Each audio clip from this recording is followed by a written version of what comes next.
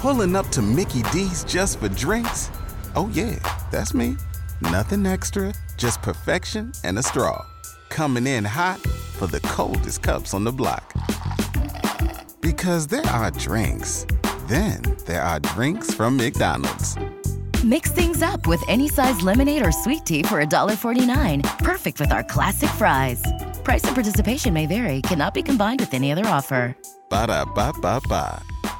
Warm and even humid to start your Friday after an 81-degree high temperature yesterday, making it the 61st month in a row in Jacksonville with at least one day where the temperature has made it to 80 degrees or higher. That means we have to go all the way back to January of 2016 since we've gone a whole month without 80-degree temperatures, and that, folks, is highly unusual for our local area. But we're on quite a roll now, and obviously now we'll add many months to that because we always get an 80-degree day starting in March through all the way through October. So we won't start thinking real strongly about this streak again until next winter. So I guess, in other words, there are signs of spring. Going along with that would be the pollen now that's starting to bloom, and more on that in just a minute. Let's get to the particulars for today through the weekend. We've got a pretty very active weather pattern setting up. We've been talking about it all week long, and this became established last weekend when we had the very heavy rain Saturday night. We had the very heavy storms that produced some hail and downpours on Tuesday. We are seeing another pattern here with a couple of days of significant rainfall, at least. Another strong front Tuesday, yet another one Thursday into Friday. All of these will produce periods of rain and storms, and there's the potential at times for some severe weather as well. So in a nutshell, here's where we're looking at the heaviest rainfall potential. Saturday afternoon, Saturday night into Sunday, Tuesday afternoon into Tuesday night, and Thursday night into Friday. The highest severe weather potential would appear to be with the two fronts next week, Tuesday, and then again late Thursday into Friday. However, I say appear because while it's going to be a situation where we have a lot of humidity and a lot of heavy rain the next couple of days, a storm or two could try to become pretty strong, but the humidity is going to be high. We're going to be very saturated. We won't be as unstable as we might be otherwise, is my point. And so I would be more concerned about the heavy rainfall threat through the weekend versus the severe weather threat, but it is something to keep an eye on. And having said that, we're coming off, as I've mentioned, a couple of periods here of already heavy rainfall. The ground is pretty saturated all of a sudden, and with all this rain on the way now, on average 1 to 3 inches, locally more through the weekend, there may be some flooding issues, temporary short-term type nuisance flooding, but also longer-term type flooding on streams, creeks, and rivers since we're now seeing so much rainfall. So if you live in a flood-prone area, stay up to date and certainly keep alert.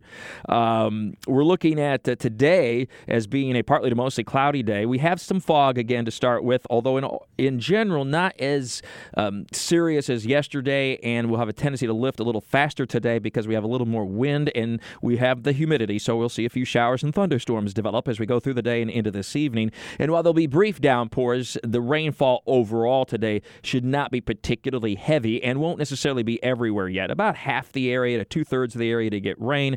Average amounts 1/4 to 1/3 of an inch, with a few spots managing between 1/2 inch and 1 inch.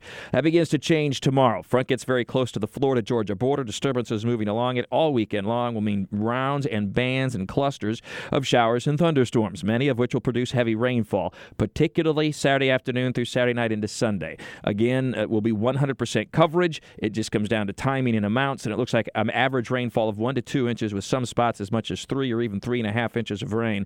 That's just over the weekend. And then as we get into early next week, on Monday and Tuesday, we continue with afternoon showers and thunderstorms. Temperatures start to warm back up again. We'll get into the 70s. And the front late Tuesday night, a pretty strong one. That's when we could have some strong storms. And then, as I mentioned, a second strong front late in the week. All the while, to the north and west, it is indeed wintertime. It doesn't feel like it here, but we have the battle zone very near us, this front, and so to the north and west, it's much colder. There's ice and snow, and anybody with travel plans during the next 7 or 8 days should stay up to date because there will be major wintry weather for virtually the entire nation north and west of Jacksonville. It's rather remarkable when you look at a map. At one point yesterday, there was a 98-degree temperature range, the feel-like temperature range between Jacksonville and Minneapolis, Minnesota. So When you have that kind of contrast across the country, it can get stormy. It is, and it has been, and it will be. So something to keep in mind. Now, as far as your weekend specifically is concerned, we've got a lot going on, of course. On Sunday, it's the Daytona 500. It looks wet. There's no other way to put it. They could, I suppose, get lucky with a few hours late in the day where they find a hole or get a break, or maybe long enough to postpone it into the evening and get it going. But it looks to me like it's going to be a tough go. For that matter, a tough go on Saturday, too, for the race, although Saturday looks a little drier in Daytona than Sunday. And then on Monday, which is when the race would be postponed to, if it doesn't go Sunday, even then there's the threat for some showers and thunderstorms really all week long for Daytona, just like here in Jacksonville. So it's going to be interesting to see how that goes down. Hopefully they'll find a period in there where they can get the race in. We have Valentine's Day on Sunday as well. Just wet. Grab your umbrella, grab your rain gear.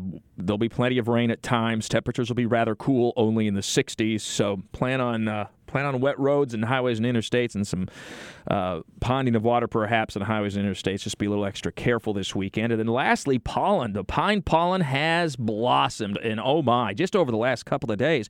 We're, of course, coming off a cold winter, at least relatively so, and we were having freezes just a little more than a week ago, and that's kept the pine pollen in check, but no longer. It's been mild enough the last few days that it's really popped, especially along and south of Interstate 10. It will rapidly spread northward now to the Florida-Georgia border, and if you're a pine pollen sufferer, the next few weeks just aren't fun. This is the greenish stuff, if you will, that's on your vehicles as it sits outside, sidewalks and driveways. But we do get help from Mother Nature with the rainfall. It sort of rinses the atmosphere naturally, and we've got a lot of wet weather ahead, so and that will help to some degree. It doesn't end it. It doesn't take it away completely and for good, but it does cause for better conditions overall. But it still has to do its thing. Pollen does its thing. You're in and you're out. And then oak pollen is what follows. That's the yellowish dust that you see, and that one is usually about 4 to 6 weeks after the pine pollen starts. So we'd be looking at the end of the month or early March, start to see the oak pollen. The oak leaves will start to push out the old leaves as they start to come out with the new leaves, and that's your oak pollen, and that will mean it will be with us through much of March. So the next couple of months, very, very tough on pollen sufferers if it hasn't been already. And of course, we almost always year-round have grass and especially mold to deal with. So, in a nutshell, for this weekend, rain gear, folks. Plenty of rain expected on and off. There'll be some periods where it's not raining, but the later we get into Saturday, right on through Saturday night and Sunday, on and off heavy rain and storms. So, if you have outdoor plans, just realize you may have to make some adjustments, and in some cases, you may have to postpone and or cancel, depending on what you're trying to do and trying to accomplish. It does appear that the heaviest rain period is late Saturday through Sunday, with as much as 1 to 3 inches of rain, locally more, and 100% coverage. The Daytona 500 will be impacted by the rain, as will the race on Saturday potentially. And otherwise, have a great and safe weekend and Valentine's Day. Take care of yourself and one another with all your weather all the time. I'm Chief Meteorologist Mike Burrish for the CBS 47 at Fox 30 Action News Jack's First Alert Weather Center for 104.5 WOKV.